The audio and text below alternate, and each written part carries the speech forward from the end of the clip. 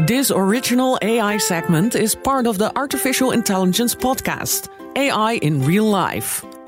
Episode The Case of Terraloop. The OG AI. Where did the robot come from? In the 1920s novel R.U.R, Rossum's Universal Robots, we're introduced to robots. Czech writer Karel Kapček derived that name, the word, from the Czech word robota, which means labor or forced labor.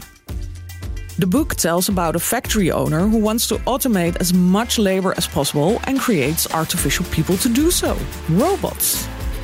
From Kapček's robots, we got the word robotics, which was introduced by the godfather of AI robot storytelling, Isaac Asimov, in 1941.